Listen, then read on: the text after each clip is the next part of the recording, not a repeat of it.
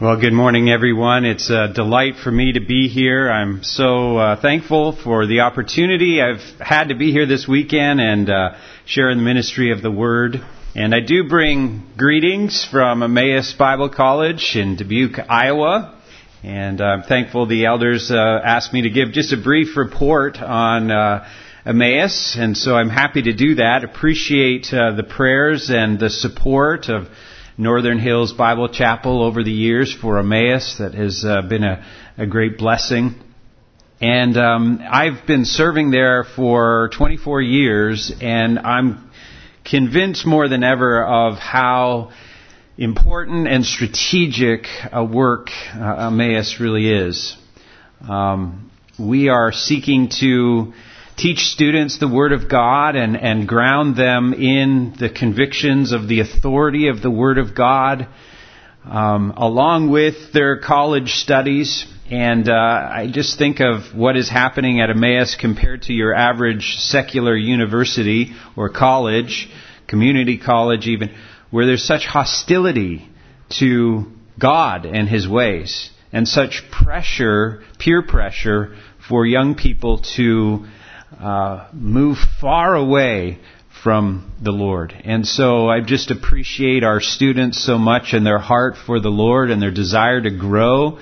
I'm teaching a class this semester called Theology Seminar, where we discuss some of the hot topics of the day, and I've been so impressed with the students' ability to evaluate things against the authority of the Bible, and to be able to come to their own convictions about the truth that God has revealed for us in His Word. And so it's it's a wonderful ministry. We would really appreciate your ongoing prayers for us.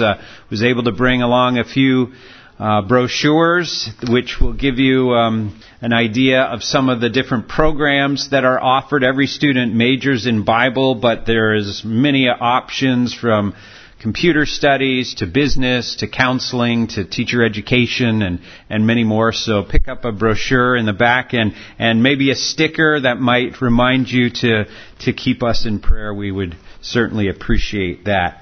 We have about 190 students this year. We're always hoping for a few more, and so we would appreciate your ongoing prayers for us. Would invite you to turn with me in your Bibles this morning to the Gospel of Mark and chapter 8. Mark chapter 8. We want to focus on verses 34 through chapter 9, verse 1. But to give us some of the context, I'd like to begin reading in Mark chapter 8 and verse 27. Mark chapter 8, beginning in verse 27. And Jesus went on with His disciples to the villages of Caesarea Philippi. And on the way He asked His disciples, "Who do people say that I am?"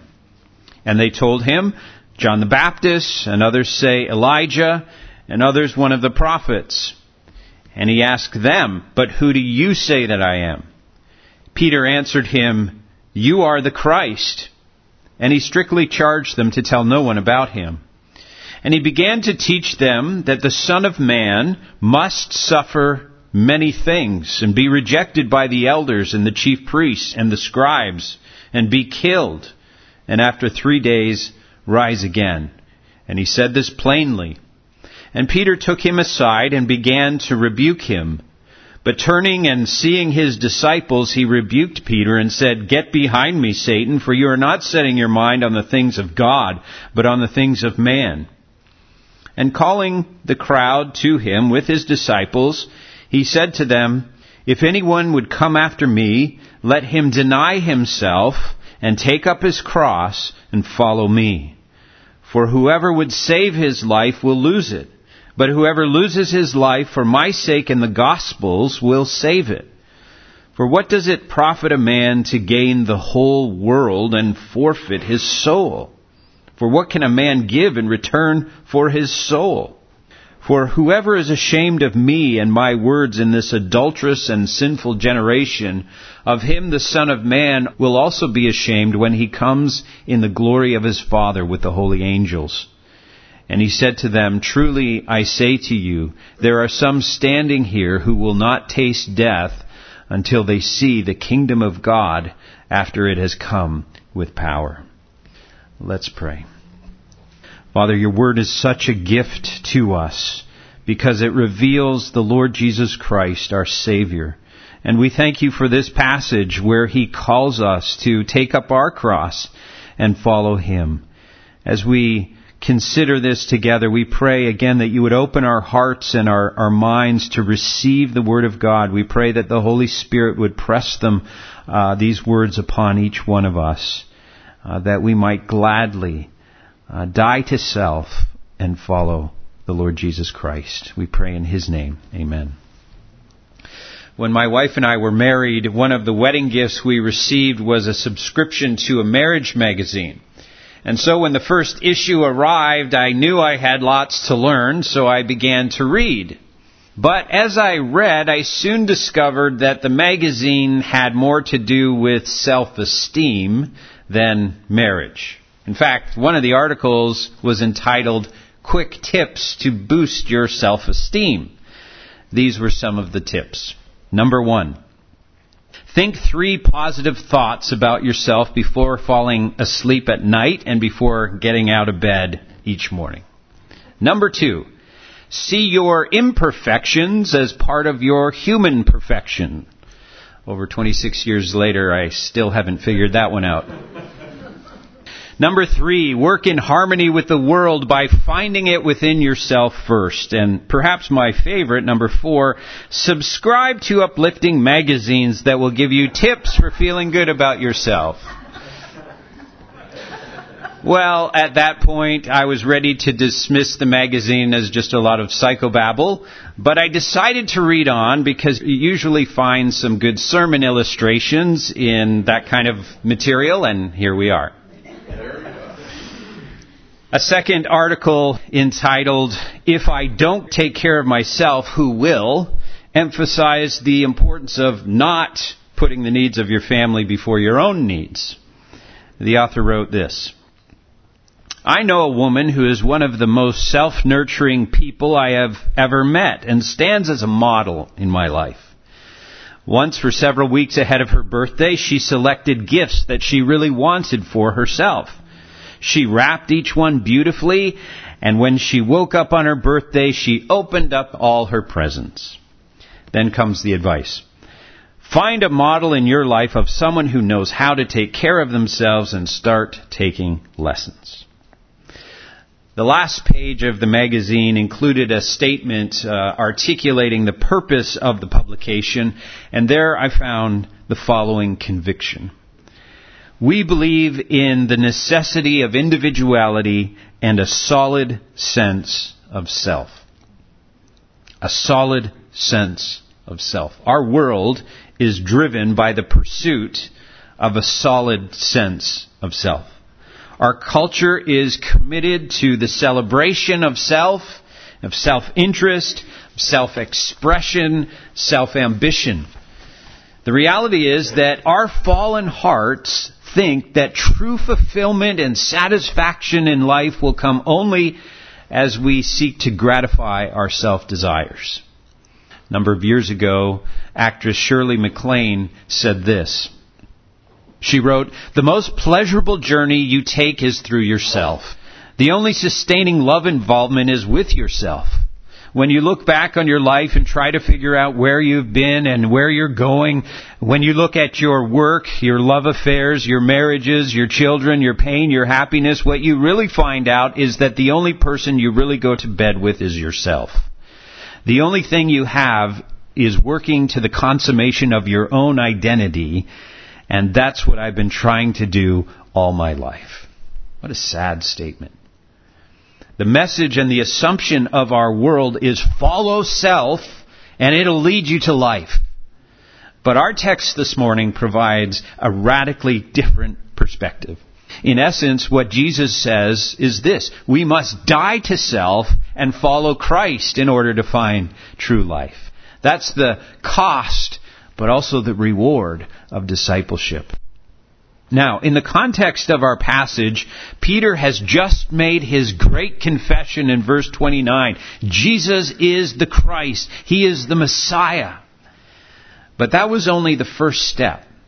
In addition to knowing the identity of Jesus, the person of Jesus, the disciples needed to understand why he ultimately came. They needed to understand the nature of his work. And so starting in verse 31, Jesus began to teach them what he would do as the Christ. Peter just confessed, you are the Christ. Okay, Jesus says, this is what I, as the Christ, need to do for your salvation. He must endure suffering and rejection and death before rising from the dead 3 days later.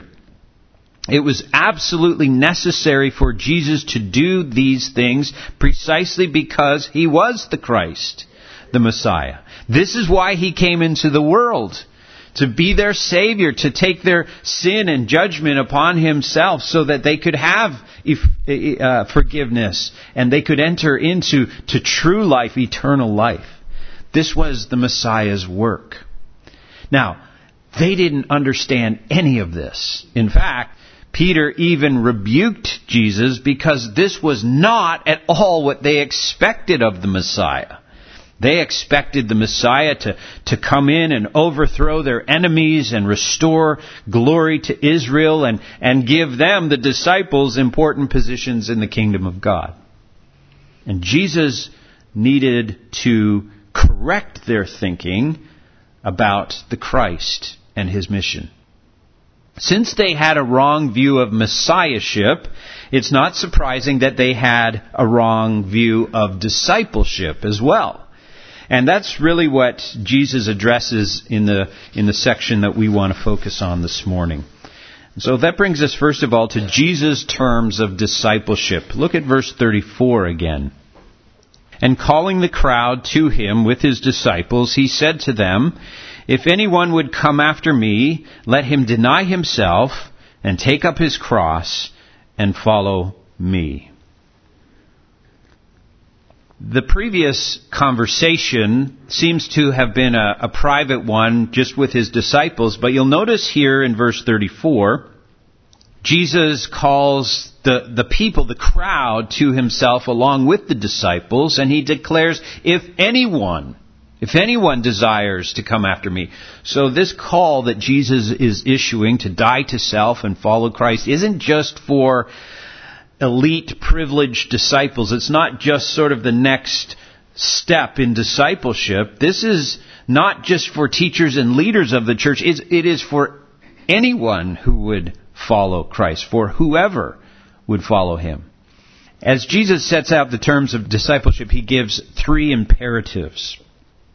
I'm using the ESV, and in the ESV it has in verse 34, let him.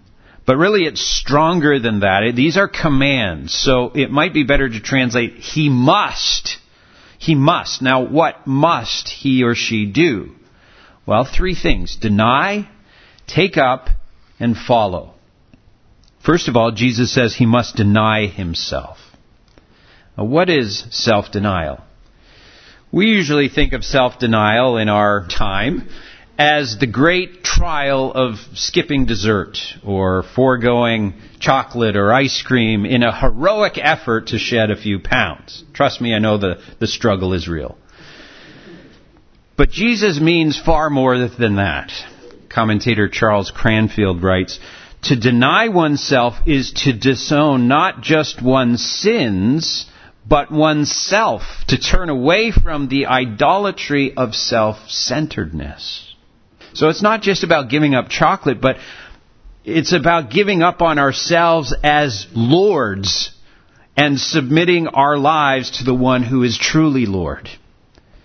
It's often easy to see self-centeredness in others, to see it in children. But do we see it in ourselves? As Christians, our desire should be for our self-centeredness to increasingly be replaced by a Christ-centeredness. Now, that's really where joy comes from. As we were looking at John the Baptist Again, he said, "He must increase, I must decrease." Well, Peter and the disciples' expectations of both Messiahship and discipleship were all wrong. In many ways, their hopes were centered on personal glory, national glory. But it wasn't about them. They had to learn to deny themselves and let Jesus set the agenda. And Jesus' agenda was much better and much greater and much more effective in meeting their true needs. When Simon and Andrew, for example, accepted Jesus' call as described back in chapter 1, and they left their nets to follow Jesus, they, in essence, were accepting Jesus' complete authority over their lives. They, in a sense, abandoned their identity as fishermen on the Sea of Galilee, and they joined the Lord Jesus, confident in the conviction that to be with Him was more important than anything else. Now, of course, Jesus would have to develop that conviction in them, but that was the call when they left their nets and followed Jesus. They were convinced, I need to be with Jesus. I need to follow Him. That's the most important thing I can do. There's a major emphasis today, as we're all very well aware, on people finding their identity and being true to themselves. Very interestingly, we are being pressured to locate the center of our personhood and identity in things like sexuality and gender. And in order to be true to ourselves and to live authentic lives, meaningful lives, we're told that we must be free to express these things in whatever manner we desire. That's the spirit of the age. I'm sure we all recognize it. It's all around us. But it's tragic when we step back and evaluate that. It's tragic how self-deceived we've become. Because this is not freedom. To use the imagery of Romans 6, it's really slavery.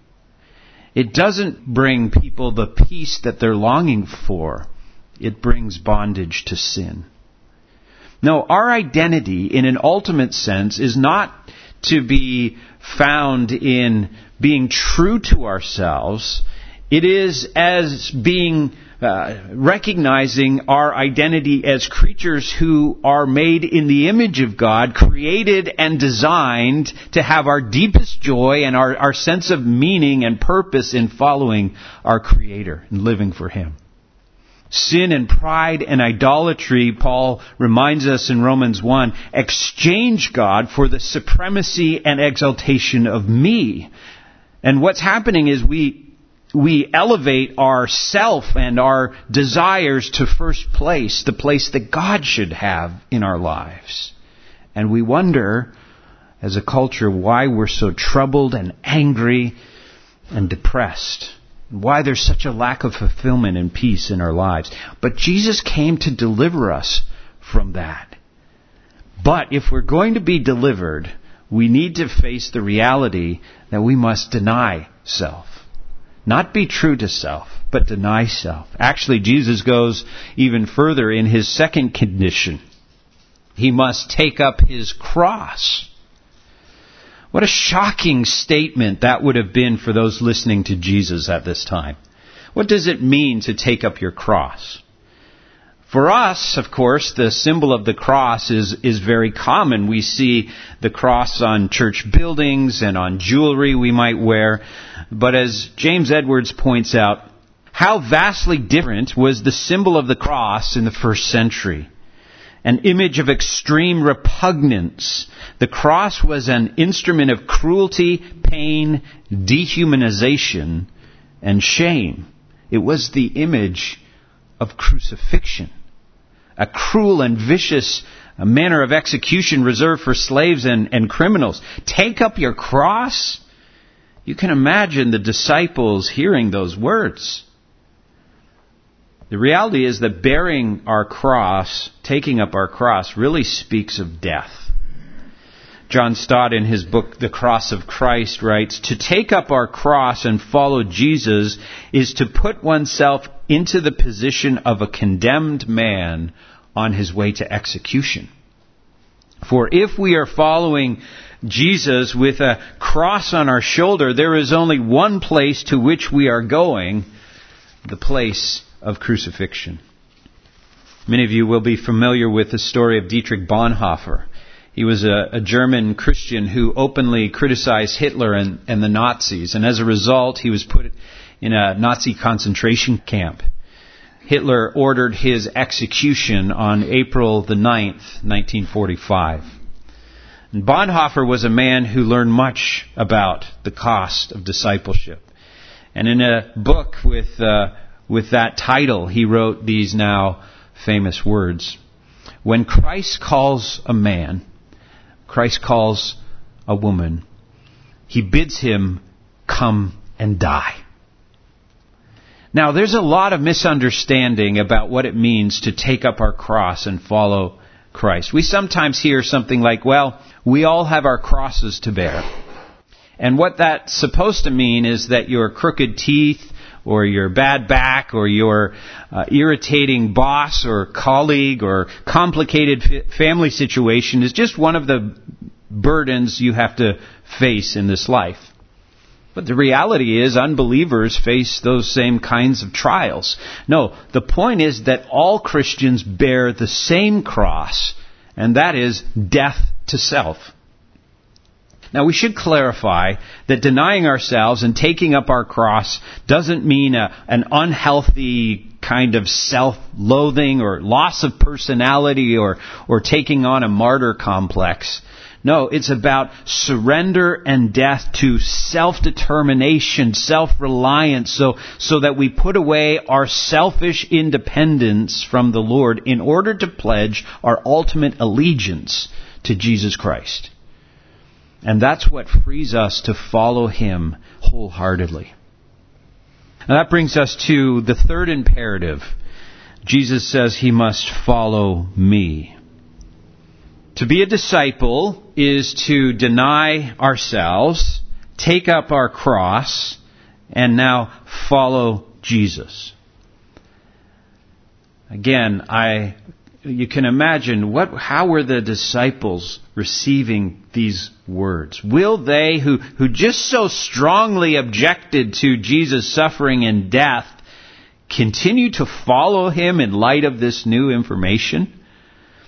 Or will they be like those at the end of John chapter 6 who, when the teaching got hard and the handouts dried up, they abandoned Him? It's worth noting here that the command here to follow me is in the present tense. And the significance of that is it emphasizes that this is a continuing, ongoing action. We continue to follow Jesus. We don't follow Christ as long as everything's going smoothly and in line with my agenda and my expectations. But if it gets hard, then our response might be, well, I've tried that. I'm moving on.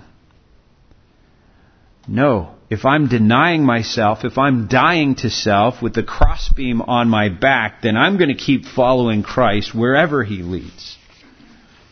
Is that our mindset in this self-indulgent age in which we live? Is that the view of our view of the Christian life? It's Jesus' view, and therefore it's the most important one for us. Now, we might ask the question, well, why follow Christ in this radical way, denying self, dying to self? Ideas that run contrary to our instincts and certainly contrary to the prevailing approach that we see around us and the message from the world that we hear every day. You might be inclined to say, why should I follow Christ in this radical way? Well, because Jesus brings meaning to my life. That's good, that's true, that's right. I hope you can say that. But your neighbor might say, yoga brings meaning to my life. Or work, money brings meaning to my life. Your Muslim neighbor might say, Allah brings meaning to my life. We might push back and say the experience of Christ brings more meaning and more peace. But at the end of the day, our experience, as crucial as that must be, is not the ultimate factor as to why we ought to die to self and follow Christ. The ultimate, the final reason we follow Christ with absolute allegiance must be because only He is Lord. Only He is Lord. Yoga, work, money, any other religious figure is not Lord. Jesus is Lord. And He's been demonstrating that and proving that through the past 8 chapters of the Gospel of Mark. Let me just remind you, we've discussed this a little bit over the weekend, but here are a few ways that the Gospel of Mark demonstrates Jesus' lordship, His supremacy. The demons, even a legion of demons, fell before Him in submission, and when He commanded them to come out of people, they did, demonstrating He was Lord over them. He demonstrated His authority to forgive sins, and He illustrated that by His ability to heal a paralyzed man. In fact, He healed many. He healed a man with a withered hand. He healed a woman who had a disease for 12 years. No one could help her. He healed a deaf man, a blind man. He even raised a girl from the dead, demonstrating that He is Lord over the physical realm, even death itself. Twice He fed thousands. Last night we looked at Him feeding the 5,000. At the beginning of chapter 8, He feeds 4,000 with just a few loaves and a few fish, with plenty of leftovers. He walked on water. He spoke to a raging storm, and immediately it was calm, demonstrating He is Lord over nature. He is none other, as this gospel has been revealing again and again and in many ways, He is none other than the Son of God, the very Creator who is Lord over all. And that's why we die to self and follow Him. He is Lord. And when the psalmist declares in Psalm 96, verse 5, "For all the gods of the peoples are worthless idols, but the Lord made the heavens," he was talking about the Lord Christ. Money can't compete with that. And we're foolish to think that it can. But lest we get the wrong impression, Christ the Lord is not a cruel despot, but He is a loving master. In this very context, He has already declared that He was going to suffer and die for His disciples. This is the kind of Lord that calls us to die to self and follow Him. One who laid down His life for us and died for us so that we might have eternal life in Him. His call holds out for us the promise that if we lose our lives for Christ's sake, we actually save our lives, because Christ is Lord. Following Him is actually what we were made for. And when we trust Him, when we submit to Him, when we follow Him, we find what we were looking for in all those other things. We live for self. Jesus is telling us the truth. We'll lose our lives. But if we surrender to Christ, we will find true life. And that's really the point of the next verses, the reward of discipleship. Look at verse 35. "For whoever would save his life will lose it. But whoever loses his life for my sake and the gospel's will save it. For what does it profit a man to gain the whole world and forfeit his soul? For what can a man give in return for his soul?" We all want to save our lives. That's a basic human instinct. But like Shirley MacLaine, we think that the way to do that, the way to save our lives, the way to find our authentic self is through elevating ourselves. We think that the key to life is found through following our hearts, pursuing our own agendas, cultivating that solid sense of self. Carl Trueman is a Christian historian, and he's done a lot of work recently trying to understand our contemporary culture and how we got to where we are today. And he wrote a very insightful book entitled Strange New World. And in that he speaks of the modern self, or expressive individualism, as key concepts in the mindset of our Western culture. Here's how he describes it. The modern self assumes the authority of inner feelings.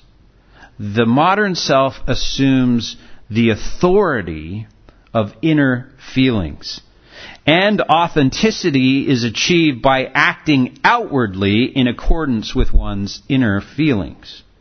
He goes on to add, if we are above all what we think, what we feel, what we desire, then anything that interferes or obstructs those thoughts, feelings, or desires inhibits us as people and prevents us from being the self that we are convinced that we are. Again, the spirit of our age. What's the biblical assessment of that outlook? Well, we would have to say it's nothing short of demonic deception. Self is the path to life. Inner feelings are our ultimate authority. But again, Jesus came to deliver us from that, to liberate us from that. And his call sounds radical here because he is exposing the lie for what it is. If you live for the idolatry of self, and that's really what it is, idolatry, you will destroy your life. If you see the self as ultimate and try to hold on to it at all costs, you will lose it in the end. But if you die to self, if you lose your life for the sake of Christ the Lord, you'll save it. In trusting Christ and His work, not trusting in yourself and your work or your inner feelings, you will receive and enjoy eternal life, true life. Trying to find our lives in our own desires and pursuits never brings us what we're ultimately looking for. And we're slow to learn that. Only losing our lives for Christ's sake do we find life. That's the great paradox of the Christian life of the disciple. Verses 36 and 37 put things in eternal perspective for us. And they also raise the question, a very practical question, for what or for whom are we living? Are we living for everything that we can gain here and now with little thought toward eternity? Jesus reminds us very powerfully here that we can gain the whole world. We might win the lottery and have more money than we know what to do with, and yet lose our soul. Think of the parable that Jesus tells in Luke 12 of the rich fool. You remember the story. The man had so much that he decided to build bigger barns to store all his goods. And Luke 12:19 has the man saying, And I will say to my soul, Soul, you have ample goods laid up for many years. Relax, eat, drink, be merry. But verse 20 says, God said to him, Fool, this night your soul is required of you, and the things you have prepared, whose will they be? I'm sure you're all aware of the story of the missionary martyr Jim Elliot. Jim and his 4 friends were killed by the Alka or Waorani tribesmen as they sought to bring the gospel to them. What enabled those 5 young men to take the gospel of Jesus Christ to a jungle tribe where death not only was a possibility, but became a reality? It was, in the end, the profound conviction that Jim Elliot articulated when he wrote, He is no fool who gives what he cannot keep to gain what he cannot lose. Jesus says that we must die to self and follow Him in order to find true life. And that brings us finally to the warning and destiny of discipleship. Look at verse 38. Jesus says, "For whoever is ashamed of me and my words in this adulterous and sinful generation, of him will the Son of Man also be ashamed when he comes in the glory of his Father with the holy angels." It's not popular to identify with the Lord Jesus and his words. But Jesus never promised us it would be a popular choice. What he did promise is that if we follow him, which includes a willingness to publicly identify with him, publicly confess him, then not only will we find life, but when we stand before the Lord Christ, as all of us will one day, we will not be ashamed of him. We will be thankful to be able to stand in his presence. And most importantly, he will not be ashamed of us. He will welcome us into his eternal presence. But if we choose to follow self, if we really want the affirmation of the world, if we don't want to rock the boat or make any waves, and we end up, because of that, rejecting the way of Christ, then our passage says we will not have the affirmation of Christ. When he returns in his glory, if we've been ashamed of him, if we've been ashamed to follow him and ashamed to identify with him, he will be ashamed of us. And so that brings a very important question to us. Who will we stand with? This world, which Jesus very bluntly calls a sinful and adulterous generation? Or will we stand with the one before whom every knee will bow and every tongue will confess that he is, in fact, Lord? It seems that much of what we might call popular Christianity isn't serious about this call to discipleship. The call of Jesus here is simply left out or ignored or replaced with a watered-down gospel that promotes prosperity and emotional wellness. The concept, the idea of denying yourself and taking up your cross is not part of the picture. But if we want to forgo the cost of discipleship, we also forfeit its reward. As the old preacher said, if we will not carry the cross, we shall never wear the crown. What is the crown? We get a glimpse, or at least a hint of it, in chapter 9, verse 1. And he said to them, "Truly I say to you, there are some standing here who will not taste death until they see the kingdom of God after it has come with power."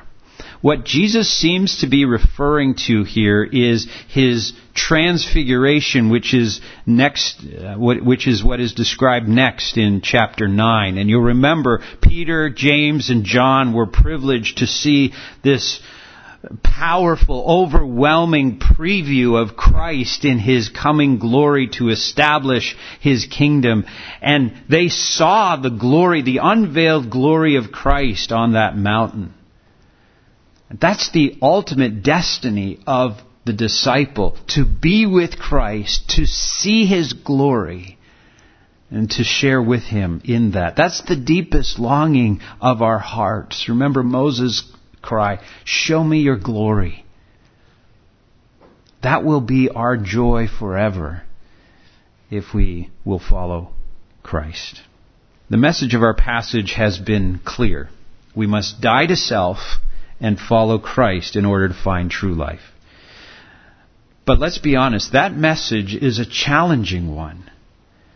And so we ought to ponder and consider Jesus' words very carefully. The cost, denying self, taking up our cross to follow Jesus, seems incredibly high.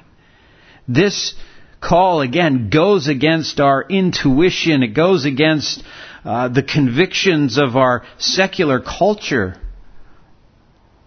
But remember, this call comes from Jesus Christ, the one who came to save us from our sinful selves and our twisted world by suffering and dying for us and triumphantly rising from the dead. He's demonstrated that he's not just another religious teacher. He is the Lord from heaven. His words are true and liberating and precisely what we need. His call also comes with the offer of reward, precisely what our hearts long for, true life and the glory of God in the kingdom of God forever. Will you deny yourself, take up your cross, and follow Him? He is no fool who gives what he cannot keep to gain what he cannot lose. Let's pray.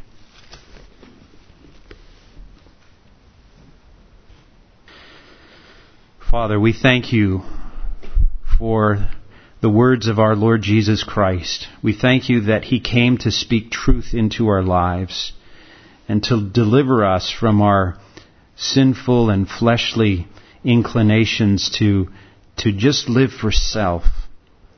Help us to see and to experience the joy and the freedom that comes through following Him. We pray that again, you would give us eyes to see how great He truly is and how precious of a Savior He is and all that He has done for us out of love, that we may experience the joy and peace and hope that can only be found in Him. So thank you for our time in your word this morning, and we pray that your Holy Spirit would press it home to each of our hearts, that we might, even this week, follow our Lord Jesus Christ. We pray in His name. Amen.